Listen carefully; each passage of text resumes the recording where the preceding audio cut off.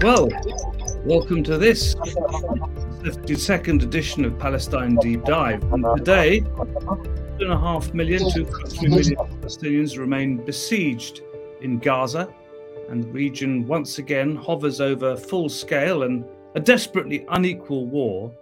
I'm joined by Rana Shubair and an old friend of the show, Dr. Ramzy Baroud. Now, Rana joins us from Gaza City. She's a Palestinian author, mother, an English language trainer. Ramzy, of course, is a Palestinian journalist, media consultant, author, and founding editor of the Palestine Chronicle. And he joins us from Seattle. Now, as I mentioned, Rana is in Gaza City. We're delighted that she's been able to join us today on this, of all days.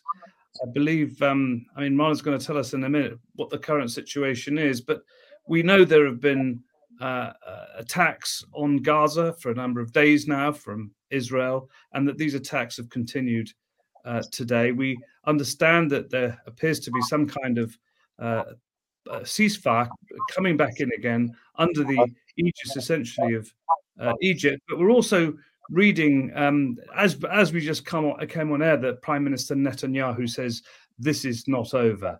And so, thank you to you both. Thank you to Rana, because this is a particularly difficult time. And so we totally understand. I know it's quiet at the moment, you were saying, but if by any chance you have to leave us, we of course understand. But I wonder, given that you are actually there, and of course in our media, we don't often hear from ordinary Palestinians who are actually in Gaza or actually in the West Bank. So we're delighted that you are here with us. Perhaps you could just give us an idea, if you will, Rana, what you've been and what your family's been going through these past couple of days. Yes, so thank you, Mark, and thank you for hosting me on this talk on your show. What happened, what started 2 days ago, was totally an unpredictable thing for everyone. It shocked everybody because we thought we were having a peaceful day and evening, and we were out with family. We came back home late night, we went to sleep, and then just suddenly, out of nowhere, we hear these huge explosions, and we woke up to them. And my kids came running into my room, telling me they've attacked, they've shelled an apartment in a building in our neighborhood. And it turned out that they were, at the same time as they did in 2008, they attacked 3 different places across Gaza Strip at the same time, killing 3 Islamic Jihad commanders, but also knowing that these places that they attacked are residential buildings and fully packed neighborhoods.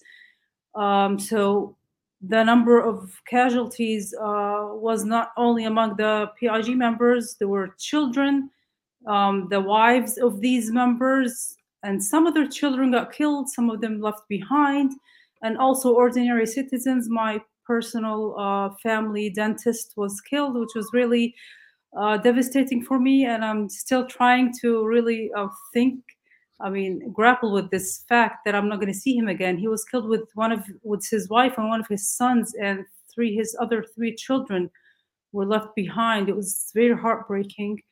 And I thought, what makes Israel just decide, what gives it this, courage to just, attack civilian homes in the middle of the night at its will? And the answer is always the same. It's never been held accountable for its crimes. And, when you think about this, about homes just being attacked in the middle of the night, or like they did in August in broad daylight, there is no safety here in Gaza, not even at home. Well, I was going to ask you, Rana, how are your daughters? And I think in fact, I know that we've spoken to you before, and we've seen video of your daughters in slightly happier times with some of their artwork. And maybe we can have a look shortly, revisit some of those videos. But how are they actually coping today, and how are the children coping? So I didn't hear the last question. How they're coping?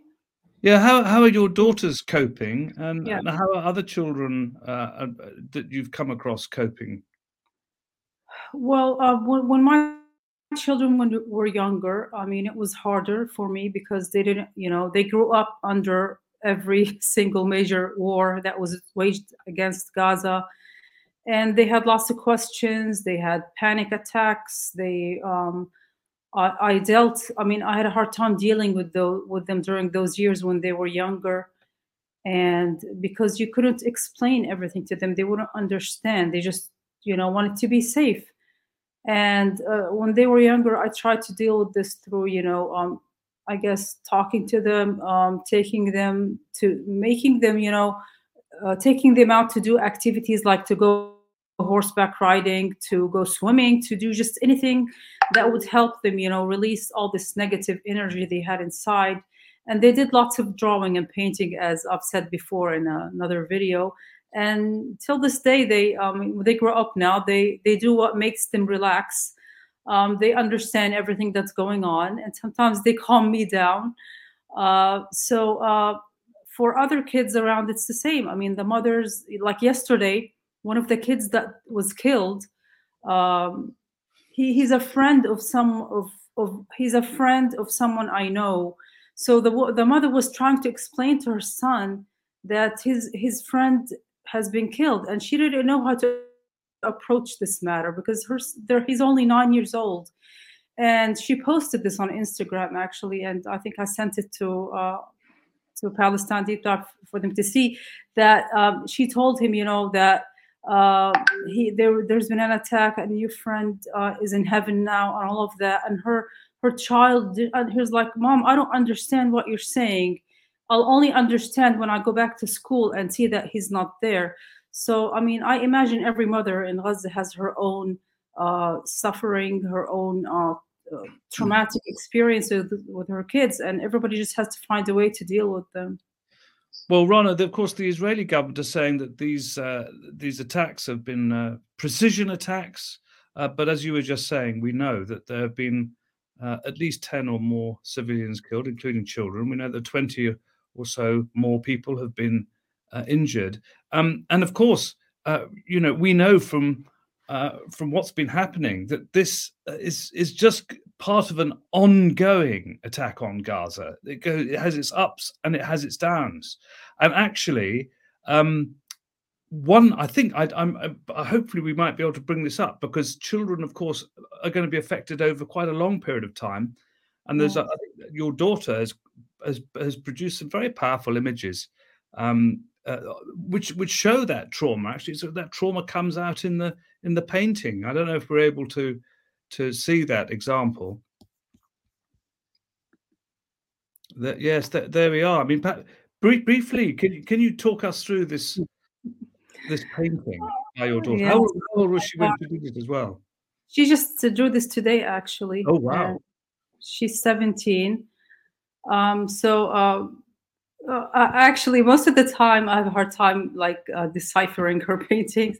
But this one I could see clearly because of the buildings, like this kangaroo's trying to protect Gaza, maybe, and and sometimes Gaza through the good and bad times, I guess.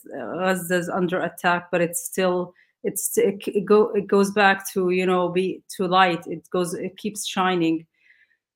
So I think that's what she's trying to say in this painting. Yeah, and those buildings are Gaza, and you can see they have eyes and mouths. They're gaping at people. Yes, I mean, I think it's very difficult for all of us watching, and there are people watching from all over the world, by the way, to really appreciate and understand what you are all experiencing and going through. Look, there they are again with beautiful sunflowers. Look, the thing is, I must just bring in before we come to you, Ramsey, some of the messages from viewers. Kiara says hello from the west of Ireland. Hashna, hello from Bangladesh. Una van der Heuvel, thank you for this webinar. Nice seeing you yesterday on the Zoom. Ben Shaw, evening from Yorkshire. Hello from Canada.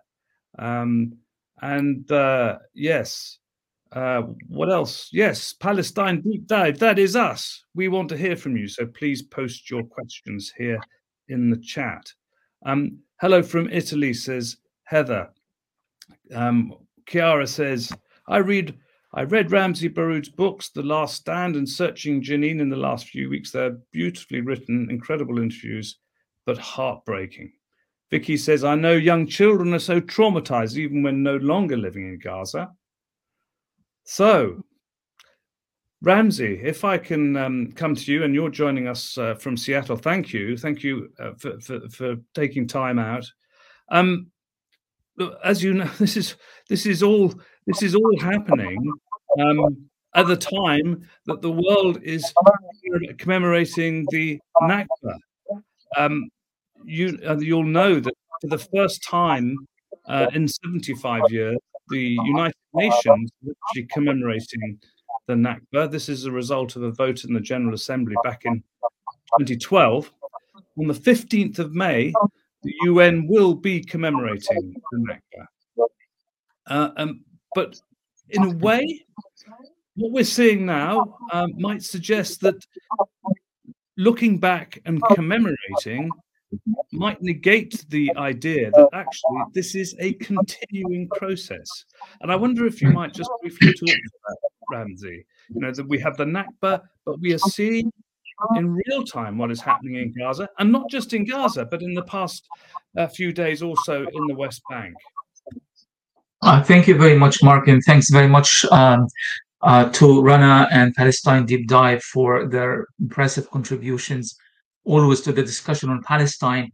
I think it's very important that we keep in mind that for Israel, wars are all about timing, all about strategy, all about politics. This nonsense that we hear in mainstream media, quoting Israeli officials and politicians and the likes of Netanyahu, Gallant, and others, that this is about security, it's preemptive attacks, self-defense. None of it is true, and it has everything to do with timing. Your point, Mark, regarding the Nakba, this is very, very important what the United Nations is doing. I know it is ultimately symbolic, and I know it's not going to bring one single Palestinian refugee back to his destroyed village or her destroyed town in Palestine. But the point here is that after all of these years of Israel doing its utmost to erase the Nakba memory, to erase not just the Nakba memory and all the crimes that Israel has committed in historic Palestine and upon which Israel was established, but it has also tried to erase it as an urgent political topic. It has pressed on the Palestinian negotiators throughout the years.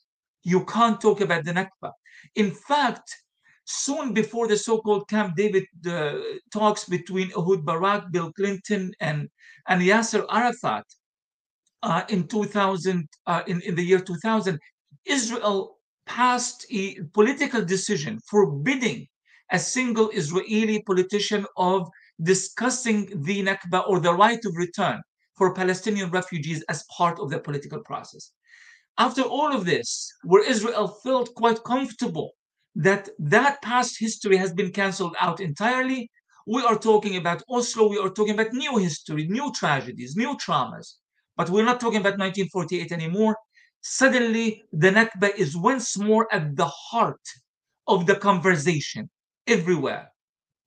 Politically, intellectually, academically, on social media, it's all about the Nakba. And that is devastating for Israel. And this is why I bring up the issue of timing. I think Israel knew that there will be much discussions about the Nakba, hundreds of conferences all over the world, numerous interviews and rallies all over the world, from Britain to South Africa, all dedicated to the Nakba. And it wants to push that out of the news cycle. And it wants the conversation to be Israel's right to defend itself, as the US State Department said yesterday. I don't think they will succeed, because here you ask the question of what is happening in Gaza right now within the context of the Nakba. And I think everyone else who cares about the truth is going to contextualize the war on Gaza as we speak within that larger history of the Nakba that goes back 75 years ago. I mean, Ramzi, it does become rather difficult for the Israelis, doesn't it, when there is that strategy, as you say, especially if Washington can take it up. Israel acting in self-defense, we've heard this so many times. But if people can, and as they have, listened to some of the members of this Israeli government and heard their promises and heard their desires about driving Palestinians out, it becomes really, really rather self-defeating, doesn't it? It can't work because really people have moved on, but world opinion seems to be moving on. And I suppose that could bring us to another question, which is, and we were just briefly discussing before we came on air, the Israelis were once famed for being the Israeli government was once quite famed for being pretty good in terms of its media tactics and presentation. But all of that seems to be failing now as well, doesn't it? That's right. I mean, we know that Netanyahu, as a prime minister, is bankrupt, politically bankrupt, not only in the eyes of the international community, of the Middle East region, but even in the eyes of his own people. I mean, since January, massive protests that included millions of Israelis want him out. He is corrupt. His family is corrupt. And I'm not talking about the corruption by Israeli standards. I'm talking about corruption by any standards. Theft, money, nepotism, favoritism, fascism, everything. He's trying to control Israel in order for him to keep running his personal racket and keeps to benefiting along with his far-right constituency, which now includes Itamar Ben-Gvir, Bezalel Smotrich. We are talking about really, really nasty people here. But also Israel as a state is politically corrupt. And Israel as a state is intellectually corrupt. And this corruption and bankruptcy is not a new process. It's an old process. It's just we could not expose it because mainstream media has blocked us every step of the way. We couldn't get to the New York Times. We could hardly get our voice in the BBC. And these are the people and the media entities that control the conversation on Palestine. Average Americans, average British, until quite recently, took Israel's side simply because they did not understand. Not because they were Zionists and because they are Islamophobes and hateful of Palestinians, they simply did not understand. But how can you not understand now? When you have pictures like a little girl, Layan, today, 10 years old, and a little boy, Tamim, 5 years old, the most beautiful Palestinian children,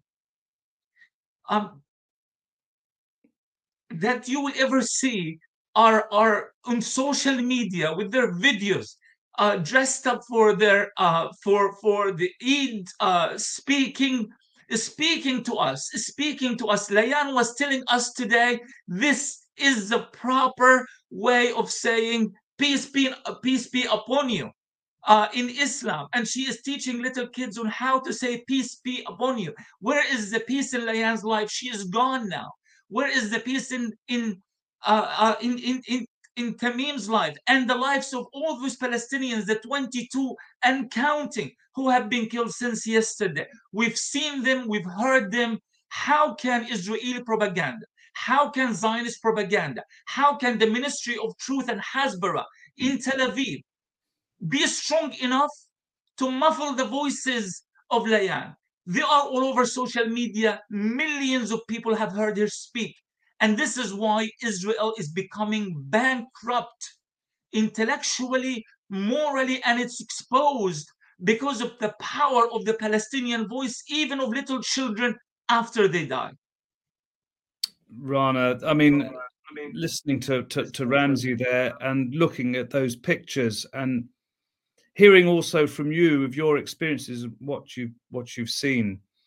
I mean, do you feel a bit more hopeful because more people in the world are more aware? I mean, before you answer, I mean, I would simply say that what Ramzy was saying in terms of the reach of social media, how traditional media that was not interested or blocked or whatever it was doing, essentially has been bypassed and has to react now. And also we do have a greater understanding in countries like Britain, beginning of the history and the history of this country in particular, and why this country has a special responsibility. So people have got a greater understanding of that. But is that any, I mean, How does that sit with you? Does that make you feel a bit more confident that what you're going through, what you're experiencing, may yet come to an end one of these days? Well, yes, I think I have always had faith in people, in grassroots movements, and I mean, I've been watching what the protests in Britain against Elbit Systems, calling for the shutdown of these factories that manufacture weapons, which are tested on us here in Gaza, because Gaza is a testing field for the Israelis, for these weapon companies. And I mean, when I see these protests, even if they're small, but when I see consistency, in these protests and people uplifting our voices and people talking about us, um, speaking about the Palestinian narrative and communicating our stories, trying to, get interviews, for example, on any media outlets. I know that we're blocked on mainstream media, but doing what they can, even if they're just small steps, I think it gives us all hope, and it makes us feel that we're valued, that we are heard, despite what is happening to us. And this is the way it is. I mean, injustice is not going to go in a day. It takes decades. Change takes time. So we have hope in people like you, just ordinary people who feel that they that connect with us as humans, and they refuse this injustice and this oppression that's up on the Palestinian people. But what really, sometimes, I guess, at difficult times like these, we're going through now, sometimes we tend to get hopeless because Israel keeps attacking at its will, and we're always asking, why do they get away with it? Why can't they just do what they want?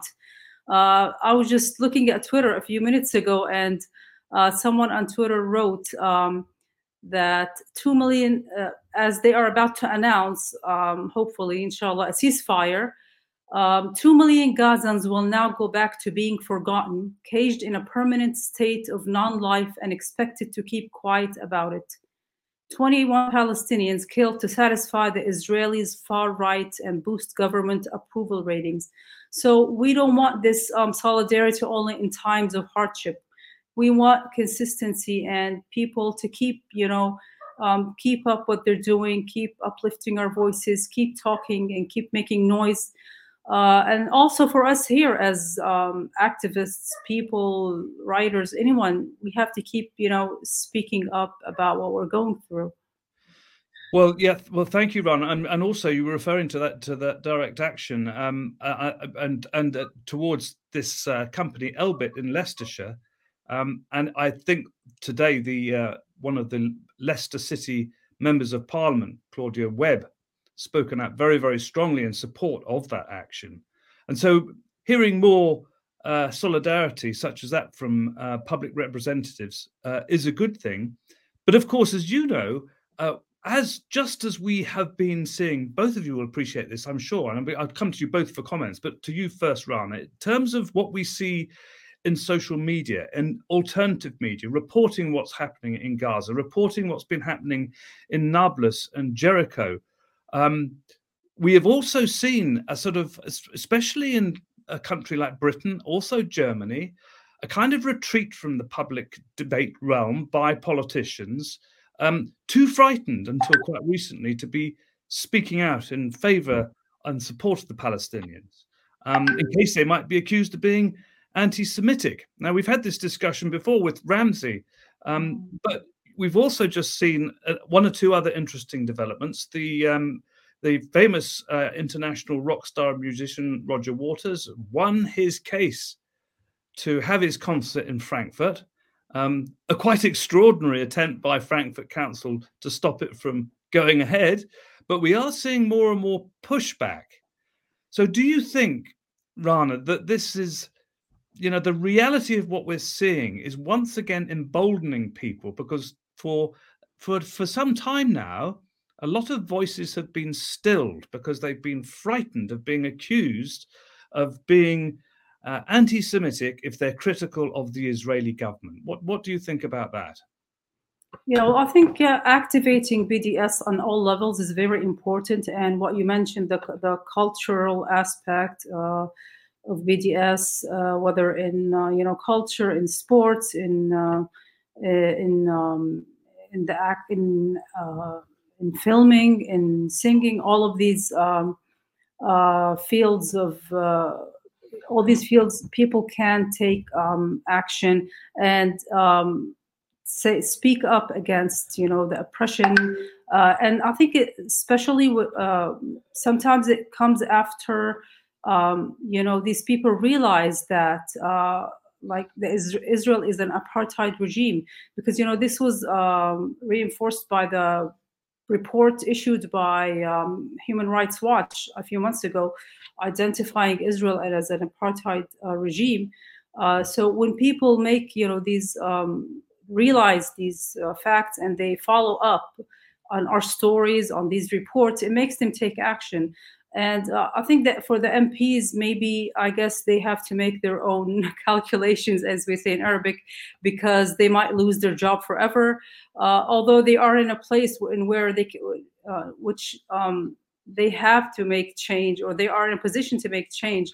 But yeah, when I see these people, these rock stars, athletes pulling out from matches because there's an Israeli opponent, for example, it's still, even if it's small, like I said, I think it makes us, it gives us hope, yes. And it's going to be small at the beginning, but the million-mile journey starts with a step, as they say. Ramsey, what's your take on that?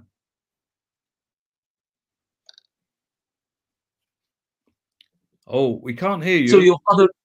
Oh, sorry. Yeah, you're Can back. you hear me now? Yes, you're with us, Ramsey. Yeah. If you look at history of resistance movements, for example, South Africa and the anti-apartheid struggle in South Africa, you would realize that Palestinians don't really need to reinvent the wheel. The wheel is there and we know how it works. Resistance at home and solidarity abroad. There is no other interpretation. I would love to have a third take or a different theory of how people get liberated. But it has to start with resistance at home, and Palestinians are resisting. And it's only the Palestinians who determine the time, place, and nature of their resistance.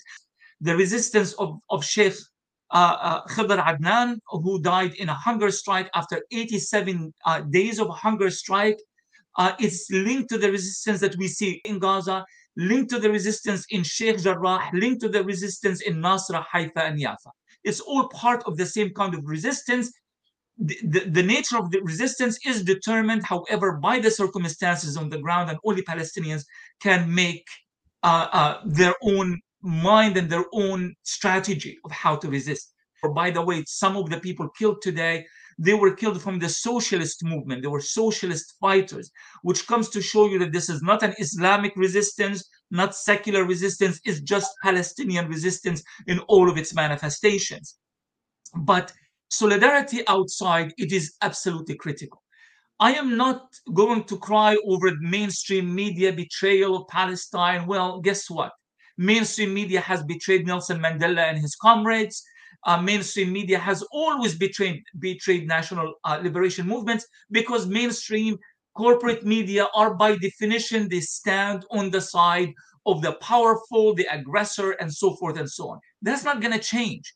So for us to spend an iota of our energy trying to get mainstream media to be slightly kinder and fairer to Palestinians is a complete waste of time.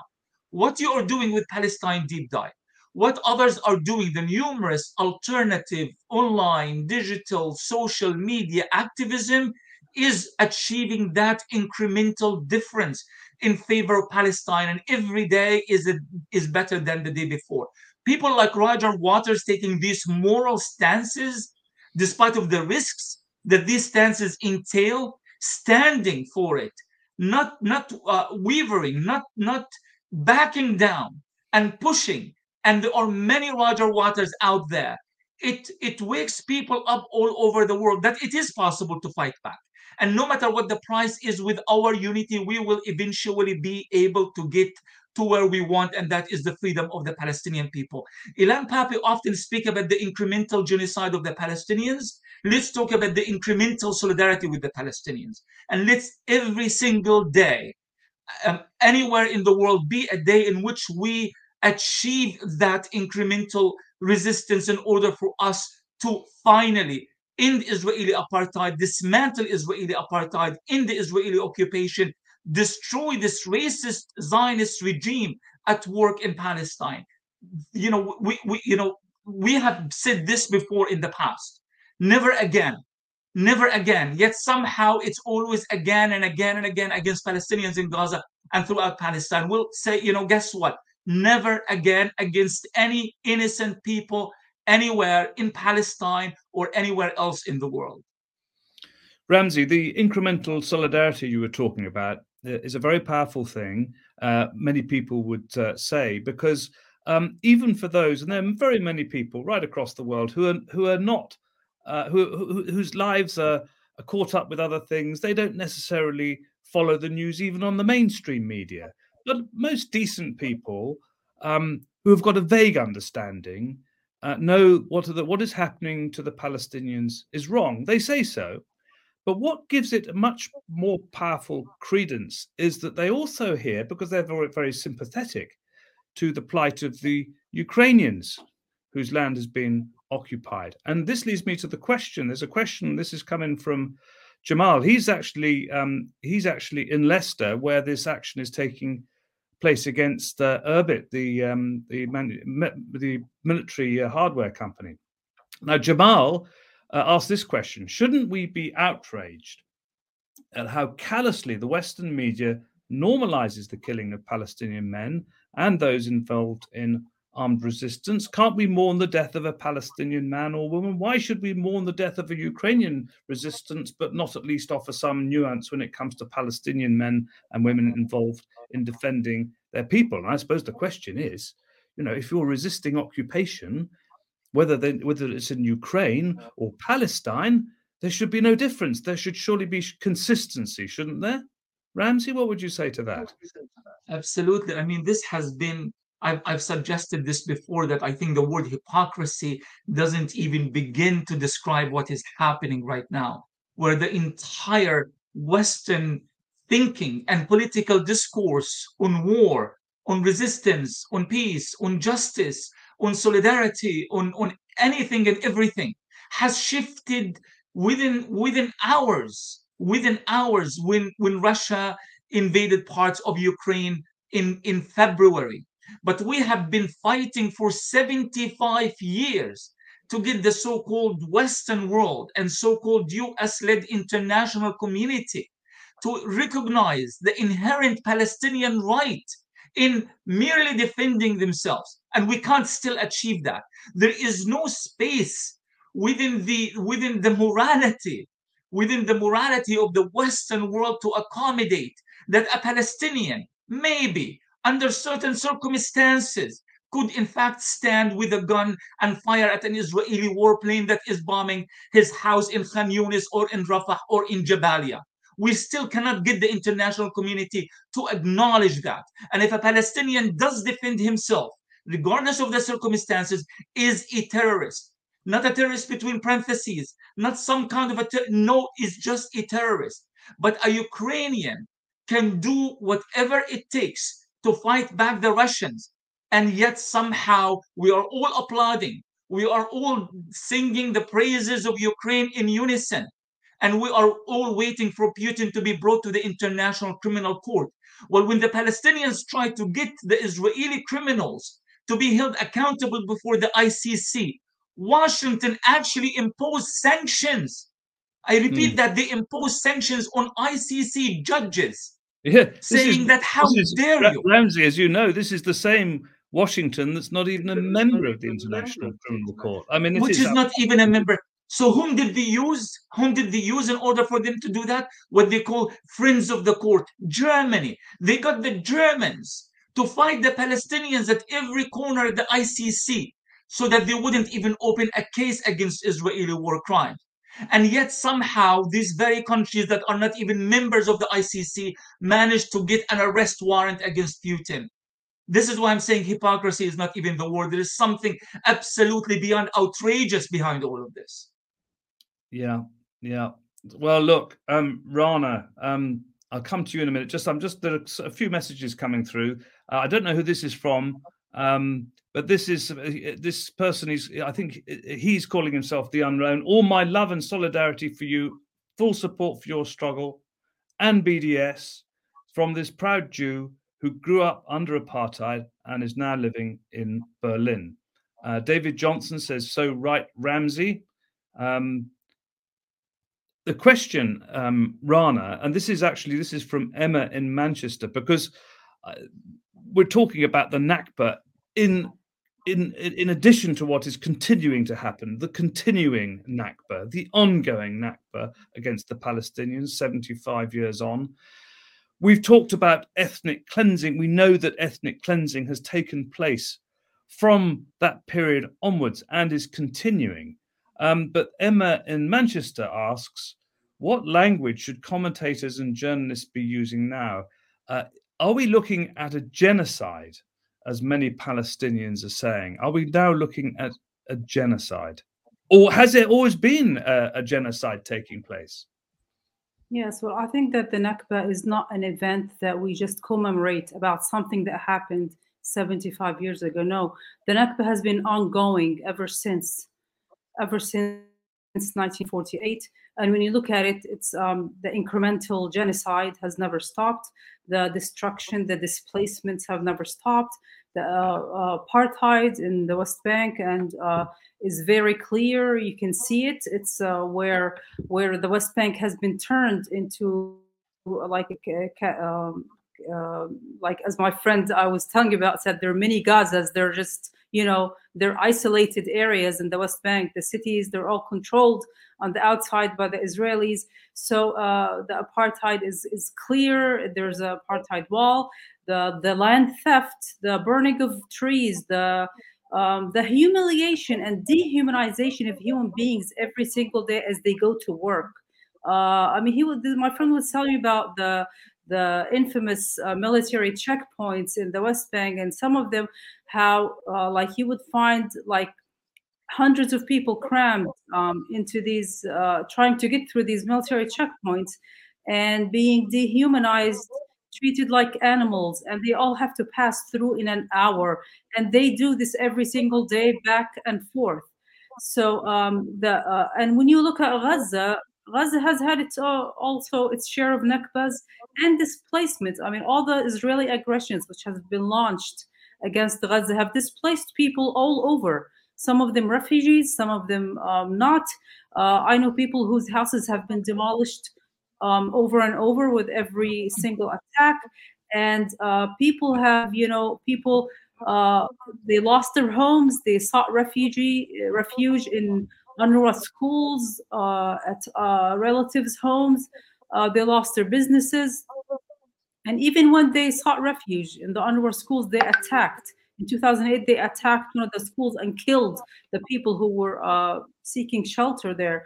So the Nakba is still present in every way, in every aspect of our lives, whether here in Gaza, whether in West Bank, or even in occupied Palestine, where the Palestinians in 1948 lands are not treated as second or third class citizens. They don't have the same rights as the Israeli citizens, and they're also, we hear these almost daily incidents of shooting against the Palestinians there. The last of which was a couple of days ago when a settler shot a young 19-year-old Palestinian. They just got out of his car and shot him point blank range, and he killed him. So but I guess with time the Israelis have invented new ways of perpetuating this Nakba for the Palestinian people. It has never stopped. Well, certainly they seem to develop new weaponry and new ways of making lives miserable and taking lives, using the kind of weaponry against citizens and civilians, which is absolutely illegal under international law. Another few comments coming in here. It'd be quite useful if you're able to, before we leave, both of you, to suggest some books for people, or articles or magazines for people who want to know more about Palestinian history, be a great help for the seeker of knowledge. As you probably know, Ramzi, Rana, there's a big event. You were talking about events around the world. There's a big event here in London on Friday, a couple of days from now, in the Methodist Central Hall to commemorate the Nakba. And that has a particular resonance because that building was where the first meeting of the United Nations General Assembly took place in 1946. And of course, literally a year or two later, Britain abandoned Palestine under declaring its mandate was over, having not actually upheld the mandate in terms of looking after the interests of those it was supposed to do. And so I suppose the question is, given where we are, given that we are seeing a special trade deal currently being negotiated between Britain and Israel, given that we've seen British ministers with their Israeli counterparts, despite the fact that this is the most extremist government that there's ever been in Israel. Ramzi, what does it take to get people, the British establishment, the British government, to face up finally to their responsibilities? They did finally over South Africa, but that took one hell of a lot of effort. But what is it going to take for it to happen here in Britain? Well, exactly, Mark. That point that it took a lot of efforts in order for us to change the dynamics and the type of relationship. Let's remember that Margaret Thatcher and Ronald Reagan were the last of world leaders to actually acknowledge that the apartheid government in South Africa is a racist government, and to finally sever their ties. So the question is, what are these efforts, and how can we duplicate or at least learn from the previous experiences? What kind of grassroots work that would have to be done, this foundational work that would allow us to expose Israel and its benefactors as well? I know in the United States, I know in Britain, of course, a lot's been going on for a long time, and there are numerous activists and organizations that are working towards that but also in the US, we're talking about changes within the very fundamental political structure of American society, to the point that majority Democrats are actually anti-Israel. This would have been considered unthinkable in the past. So now that we are getting the rank and file to our side, we know that the political institution, the power hubs of the Democratic Party is still very much a Zionist. Biden himself has repeatedly admitted, proudly in fact, that he is a Zionist and he's proud, and he said, you don't need to be Jewish to be a Zionist. I'm not a Jewish and I'm a Zionist. No, so the question is, how do we turn that support at the foundational grassroots level to actual political assets and to change the politics on the top? And again, we go back here to the idea of exposing, holding accountable, getting the numbers on our side. The moment that the numbers become on our side, it will become a lot more difficult for those on top to sustain their attitude towards Israel. We know that, for example, just only recently, the EU has canceled an event in Israel because the racist fascist Itamar Ben-Gvir was going to attend. Maybe this would have not happened 20 years ago. For sure, it would have not happened 30 years ago, but it happened now. So we are beginning to see some changes. They are not moral changes, mind you. They are political changes that are motivated by the fight at the very bottom, the grassroots fight that is happening in every society in the West and beyond. Indeed, Ramzi. And as you were saying that, I was actually also thinking about the European Parliament, where the EU's chief, Ursula von der Leyen, the senior commissioner, who has been very vocal in her support of Israel and who's been to Israel, as we know, in the past year, and singularly fails to mention the plight of the Palestinians or even international law, has come under quite severe attack by some parliamentarians. And this has been, I would argue, just watching it, very, very effective. And also, we haven't really seen anything quite like that in a very, very long time at the European Parliament. Members of the European Parliament standing up and saying, This is hypocrisy. This is nonsense. Why were you in Israel? Why did you not mention and raise the issue of the Palestinians? So yes, absolutely. What you're saying, what you're both saying, is that we are seeing a much greater degree of clarity, it seems, objectivity, it seems, in some quarters, and also a desire by many people to attack this complete lack of consistency and the hypocrisy. So, look, Erica Lang says, we must never forget we lost the chance of the most progressive prime minister, this is in the UK, ever, over the establishment's protection of Israel and its foreign policy interests. I think that Erica, is referring to Mr. Jeremy Corbyn. I'm encouraged to hear that what we're doing with alternative media channels is building incremental support, and hope more and more are waking up. Yes, what do we have here? Some recommendations of books for people to read. Another book by Ramzi Baroud here. Rashid Khalidi's 100 Years War on Palestine, of course. Books by Ramzi Baroud. You might also suggest The Iron Wall by Avi Schleim as a very good book. It's still relevant. Now a question. We've got another 10 minutes, if that's all right with both of you. And thank you, Rana, for, I know it's very difficult. You don't know what the situation is outside your own apartment. Rana is in Gaza, as we mentioned earlier. Ramzi's in Seattle. Rana, Sarona in South London asks, what do you wish people in the diaspora, Palestinians especially, what should they do? Should they be organizing bodies to lead from the front in their struggle for liberation?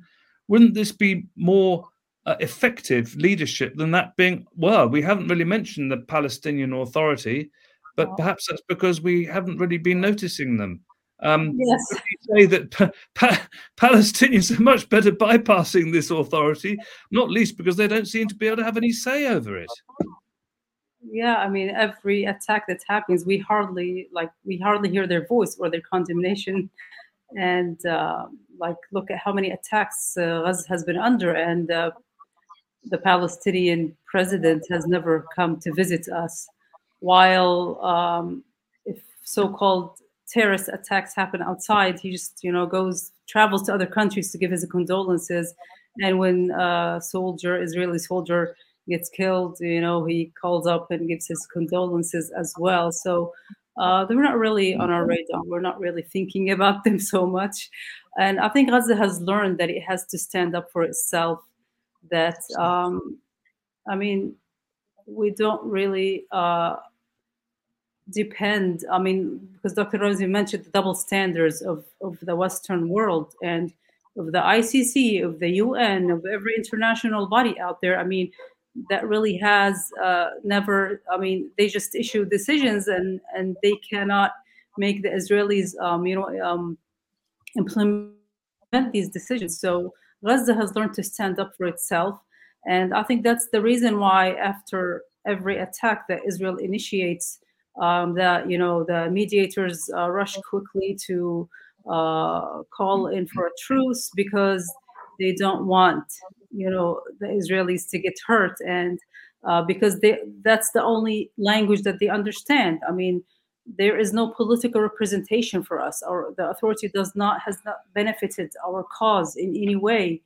And so, although we're all alone here on the ground, we have to fight the struggle ourselves. Resistance is something that is part of our rights as a people under occupation. And speaking of deterrence, Israel announced that it carried out this so-called Operation Shield and Arrow in order to restore its power of deterrence. And I don't think it has achieved in that regard. So I'm sorry, I think I just diverted I forgot the question. But do you think that it might be possible for a kind of alternative leadership to emerge in exile? This has happened before, and it's happened with other countries too. If it's impossible to have of course you have a resistance in the Palestinian territories, but a political resistance outside the country that could be more emboldened, that isn't kind of hollowed out or corrupted, as some people believe. Could this come about, do you think? I don't really know how We're to looking at answer some this of the question. numbers. I mean, I don't know how to answer this question. I mean, it's hard to imagine that how would the Palestinians be able to, form a new leadership outside? I really can't answer this question. I would maybe pass it to Well, maybe Dr. I could ask Ramsey, because these things can't just be arrived at. But I mean, we know from the past that Palestinian leadership has at different times been quite remarkable in terms of some of the great literary figures, the campaigning figures, and in the case of Yasser Arafat. Where is the contemporary Yasser Arafat, if you like? Where is today's? I think we have. I think, Mark, this is a great question, by the way. I think we have a great leadership. And I disagree with those notions that Palestinians, and it's been even uttered by very well-respected Palestinian intellectuals. We have been cursed. Historically, we have been cursed by bad leadership. It's not true. We actually have great leadership. Our leadership is constantly assassinated. Our leadership is in prison. We have 5,000 people in prison right now. Many of them are more than qualified to be the leaders of this new generation in Palestine. So, but the leadership that is allowed and permitted to supposedly represent us and speak on our behalf is extremely corrupt leadership that survives on American and Western handouts. So the issue is not the crisis of leadership per se. The issue is that the leadership is not allowed to formulate itself as a leadership. Now that takes us back to the first Intifada, 1987. In 1987, the Palestinian people took the leadership away from those who imposed themselves as the sole and representative leaders of the Palestinian people. So we start seeing people like Haidar Abdul Shafi and people like Saeb Ariqat, people like Hanan Ashrawi and others, this kind of grassroots, well-educated Palestinian leadership emerging from Gaza, the West Bank and elsewhere, and forming its own kind of formulating its own political discourse and speaking in tandem with the grassroots resistance that was happening in Palestine at the time. Now I think the same thing is happening once more. We are beginning to see a unified Palestinian resistance, not just in Gaza, as today particularly has proven, but in the West Bank as well. The Lions Den in particular, they are all members of various factions, but they do not speak on behalf of any factions. So we are beginning to see non-factional Palestinian resistance formulating in Palestine. And I think as a result, you are also beginning to see Palestinian leaders emerging in Palestine. You don't know of them. I don't know of them because they are operating at a town level, a neighborhood level, a city level. They are the ones running the show in Sheikh Jarrah. They are the ones in Nablus, but they are yet to be formulated as one single centralized leadership. And I think because the time is not quite right yet, I'm not against people, against the Palestinian leadership in exile, but I'm against any kind of leadership that imposes itself in a way that is not organic on the Palestinian people, no matter how well-intentioned they may be.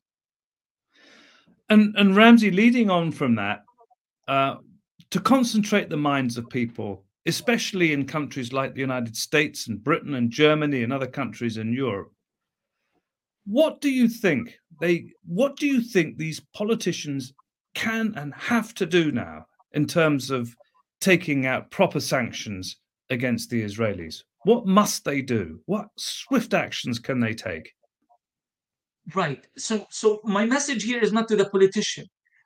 Again, there are really good people out there and there are well-intentioned people. But my message is to the constituencies of these politicians. We have seen recently the cities of Barcelona, the cities of Liège in Belgium, even Oslo, which is ironic, boycotting Israel at a city council level. This is dramatic shift. Just when you start thinking, well, is BDS working or not working, you have these three very important cities launching a new type of sanctions on Israel. This did not happen because of the politicians per se, even though I know that the heads of these councils are very good people and they are trying to do the right thing, but because of the concentrated efforts of their constituencies. So my message to anybody, Germany, France, Belgium, Spain, Britain, anywhere else, organize at a local level and try to get your mobilization of your constituency to actually achieve political ends. The moment you start doing so, we will be able to eventually, with time, reach massive changes or major changes at a centralized political level, as we have seen in some Scandinavian countries. We have seen that in Ireland, and hopefully we are going to be seeing this soon in Spain and other places. Well, there's a message for all of you out there who are watching, and especially in Britain. If you've got a city mayor or a council which likes to call itself progressive, get them to take this action that Ramzi's called for. Get them to do it. No excuses. Look, sadly, we have to bring things to a close, but I'm just going to go to some of you, because we've had some fantastic messages coming in. Lots of people very, very pleased that we've had this discussion. Also saying how brave you are, Rana, and wishing you and your family all the best, and also for the community around you. We hope that this horror ends, and as soon as is possible. There's a message here. I don't know who this is from, but appreciation from the Netherlands. Thank you, Rana Shabert and Dr. Ramzi Baroud. We stand by you, sending love and courage from Berlin. And that's from Adam Broomberg. Haidar Abd al-Shafi was brilliant. I'm not sure what that is in relation with.